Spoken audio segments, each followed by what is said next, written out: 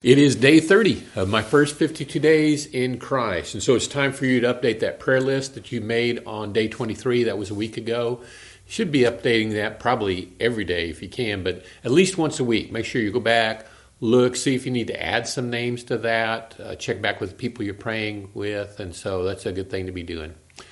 So go ahead and finish up the book of Acts. Now go ahead and read Acts chapter 25 through 28. And pause the video and do that at this time.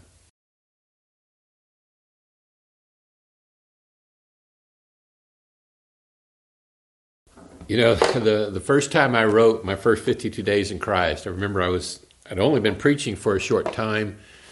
And when I was in preaching school, I had studied biblical counseling. And so the Bible that I used was marked up with that subject. In Acts chapter 26, verses 9 through 11, and the passage in Luke chapter 15, 17 through 20, that's the prodigal son.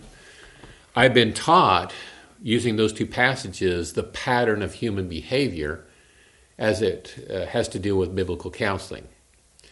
And so as I'm writing the book, and of course I would read every assignment that I would give to you. So I was reading, in Acts and in Luke, I read all those, and those passages were highlighted. And so that's why when in your book on day 30, I share with you what was taught to me about what shapes human behavior and how to change it. So I hope that's helpful to you. I know it's been helpful in my life. So now, you finish the book of Acts, and so it ends. You notice it ends pretty abruptly.